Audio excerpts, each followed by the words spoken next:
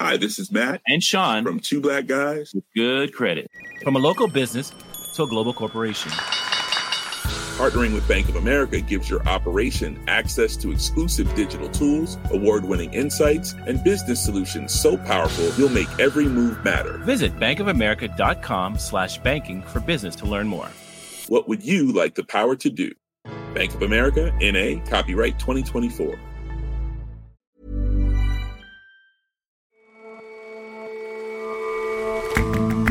Hello, and welcome to The Intelligence from The Economist. I'm your host, Ore Ogunbiyi. Every weekday, we provide a fresh perspective on the events shaping your world. Bowel cancer used to be seen as an old people's disease, but this misconception has meant that cases in young people, which are on the rise, are being missed. Our correspondent digs into what's being done to change that. And New York might be one of the filthiest cities in the rich world. People leave their rubbish in bags on the pavement, and it invites rats, which is not very pleasant. The city's sanitation department has a new policy on bins, which could help.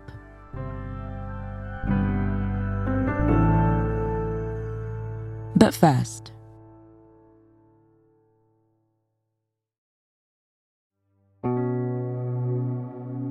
today, we're bringing you a story of war that may be less well known, but is no less horrifying than those in Israel and Ukraine. It comes from Kinley Salmon, our Africa correspondent. He's been speaking to survivors of the conflict in Sudan. A warning, the stories they've told him are disturbing.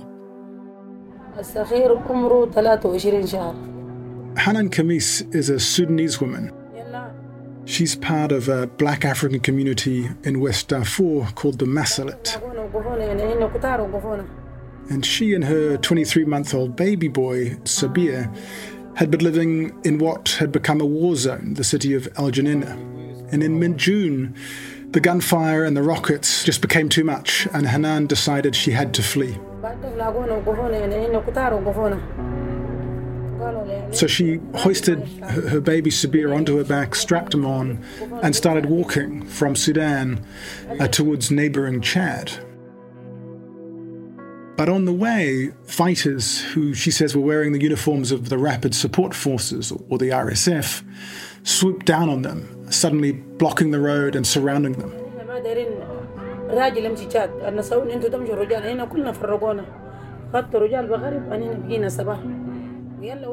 She told me that some of the young fighters were barely more than teenagers. They shouted that men couldn't pass, and then they dragged the men in her group to the side of the road and told the woman just to run.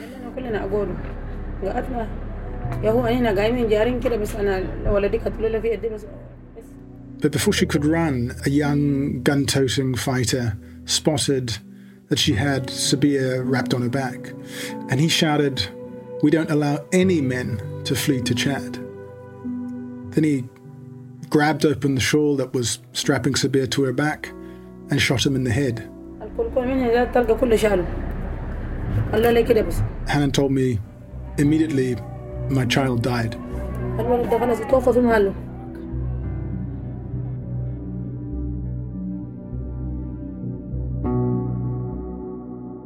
I met Hanan in a refugee camp in Chad, just over the border from Darfur and Sudan.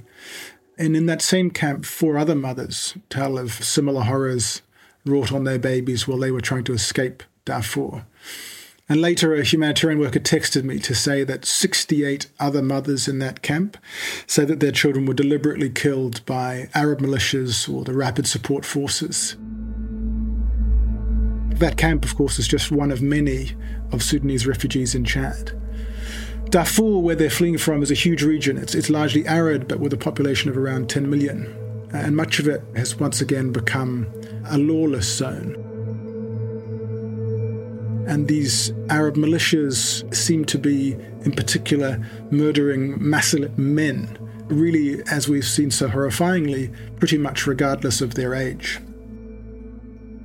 To even reach the border of Chad and Sudan, I had to take a special UN flight from the capital of Chad. That only got me part of the way. There, in a sort of arid heat, I crammed onto another UN aircraft, this time a heavy helicopter. We all put on our earmuffs and flew to a town called Adre, right on the border.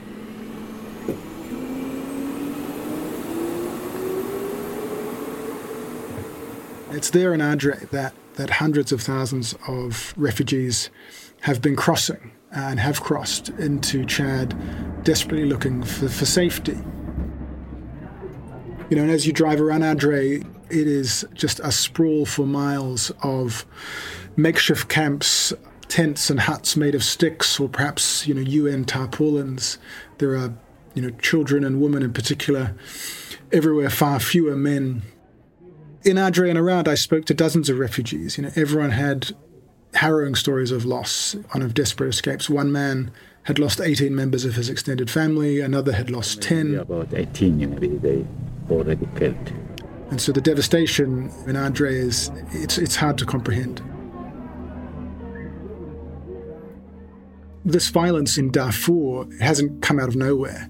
It's linked to a broader war going on in Sudan between the Sudanese armed forces, the proper army, if you like, and the Rapid Support Forces, the RSF, which is a paramilitary rival faction of the military, who are fighting each other in a brutal civil war, and that's pulverized much of Sudan's capital city, Khartoum. But in Darfur, where Hanan is from, though there have been sort of skirmishes and fighting between those two rival factions of the military, most of the violence has been by Arab militias and the RSF, whose stronghold is Darfur, against the Masalit tribe, this black African ethnic group. And it's been against Masalit civilians to a very large degree. And the killing has been very extreme, and the UN is investigating credible reports of 13 mass graves in the city of El Janena. The RSF seems to be trying to get rid of anyone in Darfur who doesn't agree with them or who might rival them in what is their power base. But taken together, that systematic violence against the Masalit looks very clearly like genocide in Darfur. This is not the first time that war, and according to many, genocide, has come to Darfur and in particular to the Masalit. Really, I was a witness of that war. It was in October of 2003. Mm-hmm. This is Abdelaziz, another Masalit man I spoke with near Adre. He was just 10 years old and living in a village in Darfur when the last major fighting against black Africans took place. Suddenly we hear the firing of guns, and when we got out from village to see what's the problem, we faced a lot of militia riding on camels and on foot. Some of these men, he says, were also wearing military uniforms. And they were carrying very heavy guns. Arab militias like these were sent by the government back then. They were sent partly after armed groups from black African tribes, including the Masalit, had rebelled against the Arab-dominated government in Khartoum. But in response, the Janjaweed, these Arab militias, they didn't only attack rebels. They attacked civilian villages, they torched houses, they shot anyone who lived there, and they abducted the 10-year-old Abdelaziz. They got me and my friend. And even my friend, I didn't see him again. You see? He told me with tears in his eyes that one night he managed to escape and make it back home to his village. After 15 days, I found my father and my mother. My mother also were shot, and I found them in the village which called Sowane. In the roughly 2 years that followed, from 2003 to 2005, millions fled Darfur.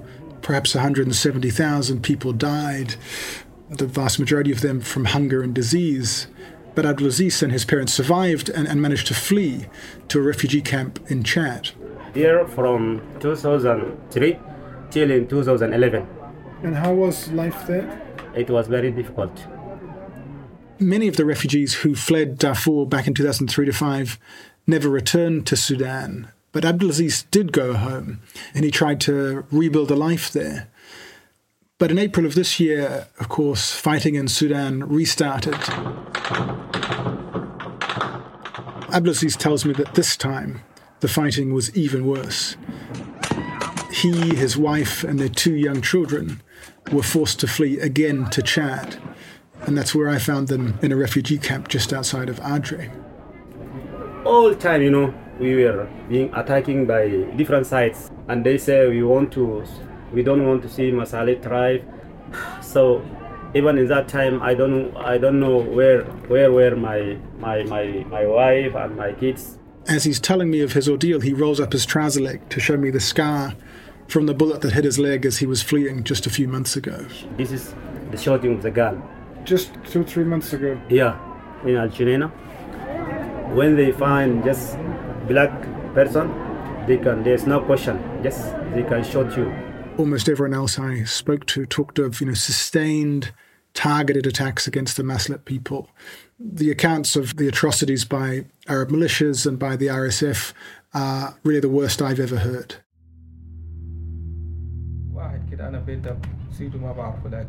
Another man I met by the name of Ali described to me how when the fighting started, he first fled his house in a Maslet area of El Janina, the city in West Darfur, because it was being targeted, and he hid in a derelict building in another part of town.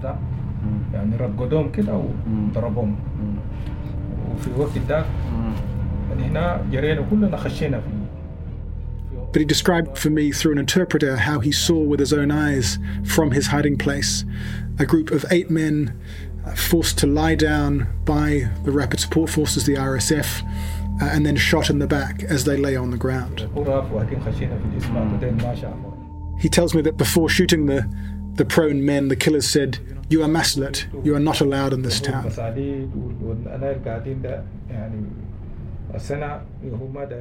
But the atrocities go much, much wider.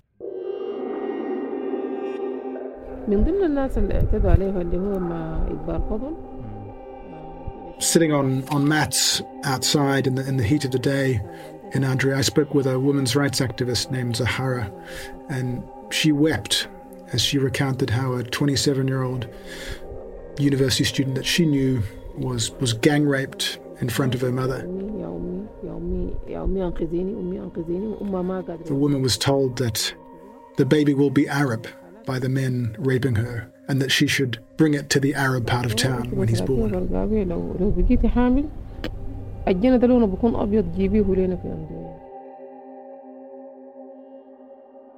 The fighting and the killing in West Darfur seems even more one-sided than it did back in 2003 when the conflict began with the rebel attacks against the government. And the atrocities went on in the context of an ongoing war. This time, the Maslet did try to defend themselves with weapons from a local police station as the fighting broke out, but they were quickly outgunned. And what's really striking and horrifying this time is just how targeted the killing is. People being asked their ethnicity and killed at roadblocks. That's reminiscent of genocide in Rwanda in 1994. Almost everyone I spoke to in Adre told me that the road and the paths to Chad were littered with black bodies. In parts of West Darfur, there has been at least a lull in violence since those terrible peaks in June. But that is partly a result of the rainy season and the mud that comes with it, which has made it more difficult for the RSF or Arab militia to mount large-scale attacks in other towns and villages. But those rains are now ending. And many now expect Sudan will see an uptick of violence as the dry season makes such attacks possible once again. It's just extraordinarily difficult to imagine that peace is going to come to Darfur anytime soon.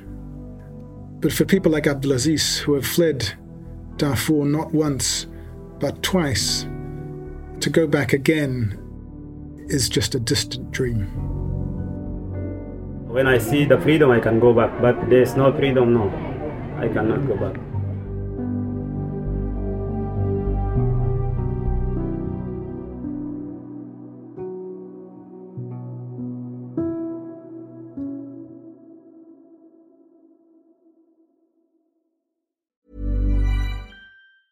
Hi, this is Janice Torres from Yo Quiero Dinero. From a local business to a global corporation, partnering with Bank of America gives your operation access to exclusive digital tools, award-winning insights, and business solutions so powerful, you'll make every move matter. Visit bankofamerica.com/banking for business to learn more. What would you like the power to do? Bank of America, N.A., copyright 2024.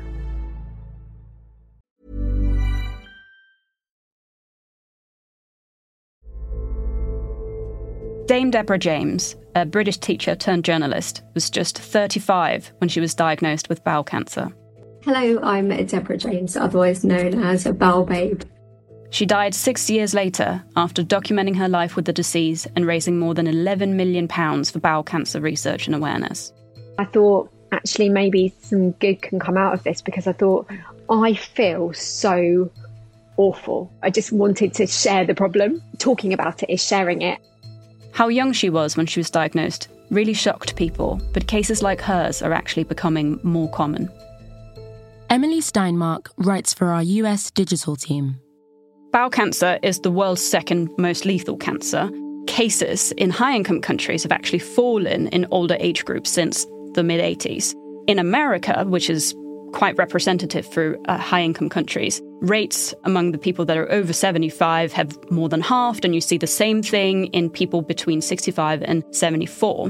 But for young people, those aged between 15 and 39, it's almost doubled in the last 20 years.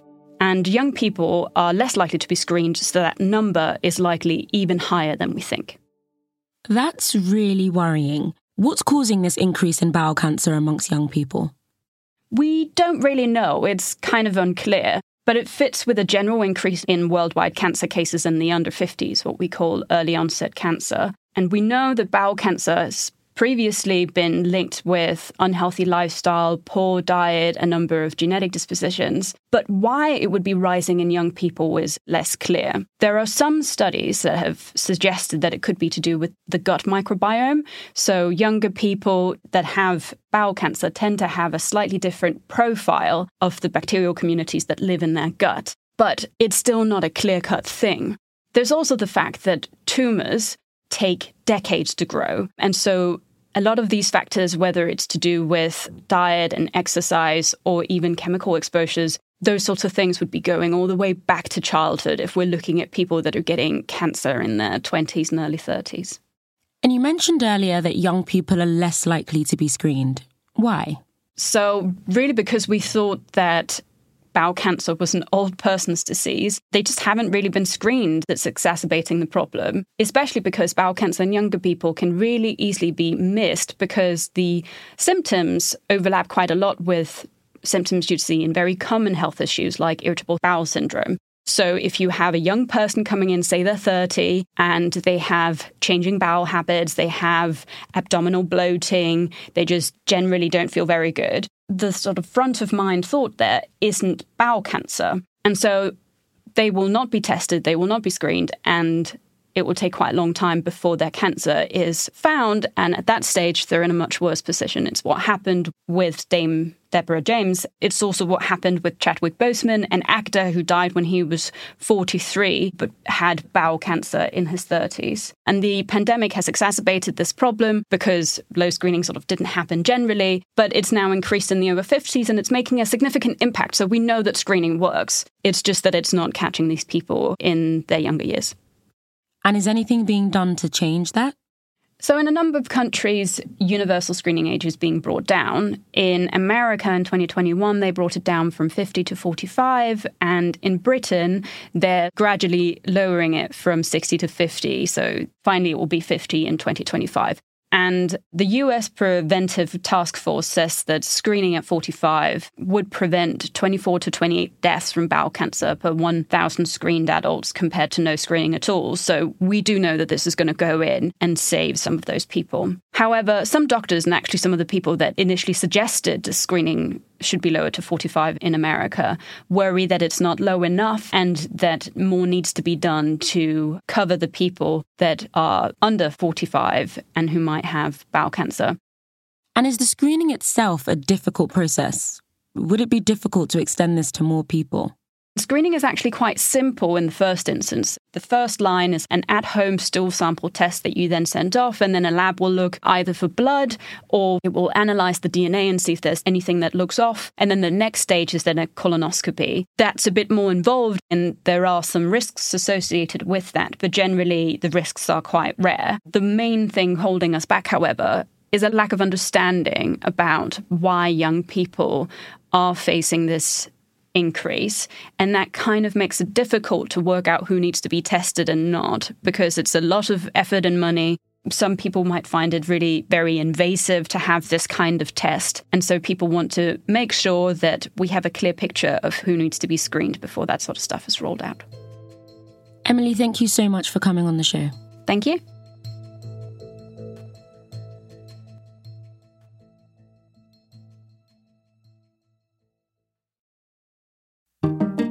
The 24th of October is fast approaching, which means Economist Podcast Plus is coming. This is our brand new subscription where we will host our weekend edition of The Intelligence, our weekly feature shows like Money Talks and Babbage, and our new series too. If you haven't signed up yet, it's not too late to take advantage of our half-price offer on a year-long plan. Follow the link in our show notes now or search Economist Podcast Plus online to find out more.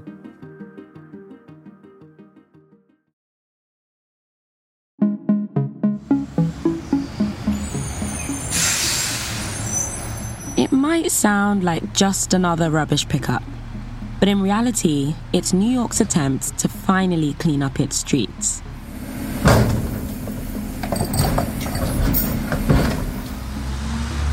Right now, most residents and businesses pile their rubbish by the curb.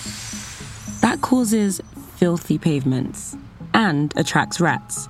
So many rats that tapes of them have gone viral. Yesterday, the internet blew up over this video of a rat carrying a whole slice of pizza down the stairs of a subway station. There it is. He's dragging his slice down the stairs. Crazy thing is that video was actually taken by another rat. It's like, hey, Tony, see if you lick that. Now, New York City is midway through a campaign to rid the city of vermin and catch up with the rest of the world.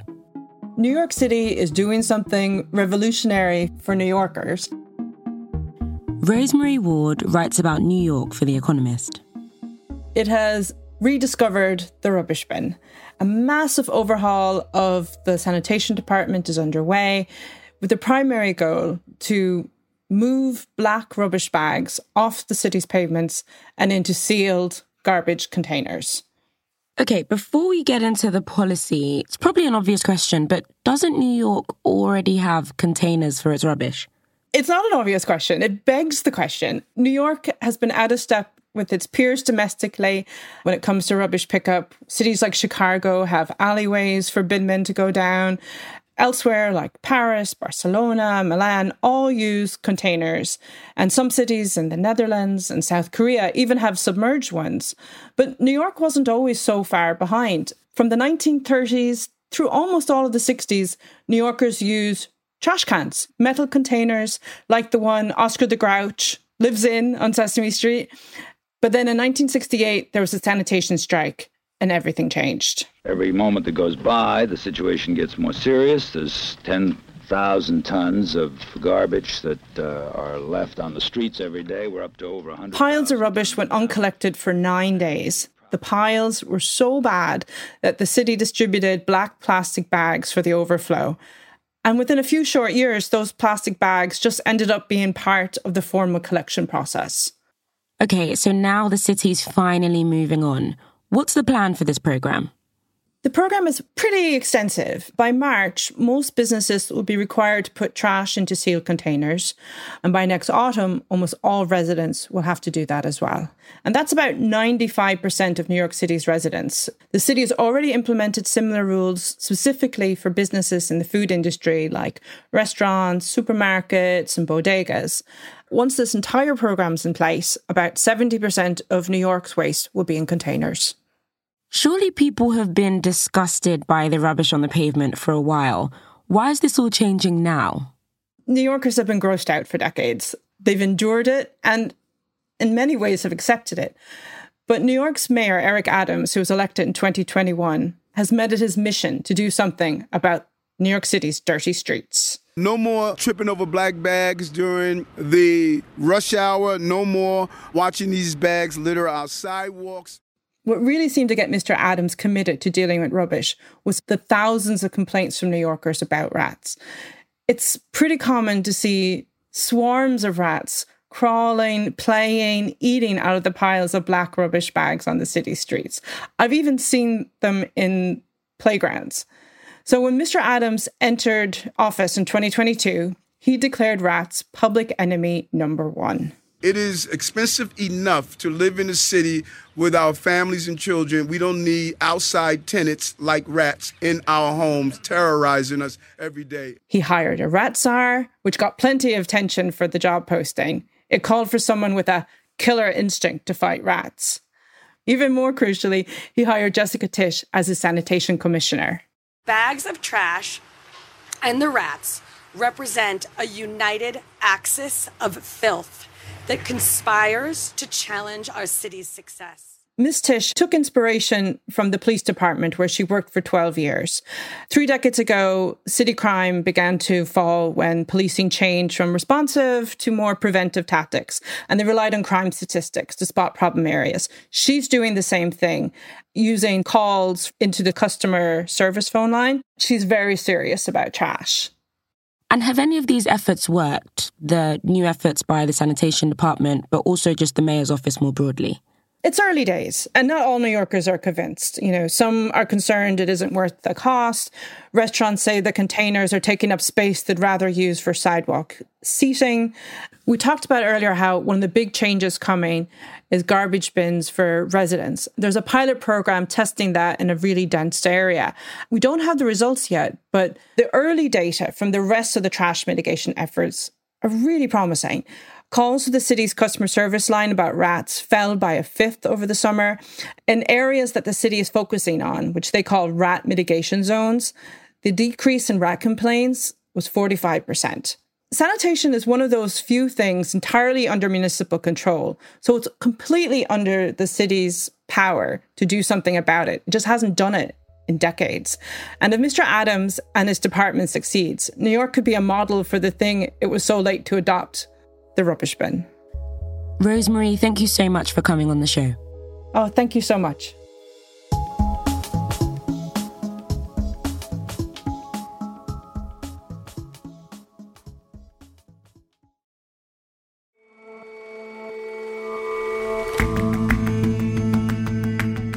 That's all for this episode of The Intelligence. To the thousands of you who have already subscribed to Economist Podcast Plus, thank you so much. We'll be in touch soon about how to link your accounts. If you haven't joined the club yet, what could you possibly be waiting for? Follow the link in our show notes to find out more and to take advantage of our half-price offer while it lasts. And we'll see you back here tomorrow.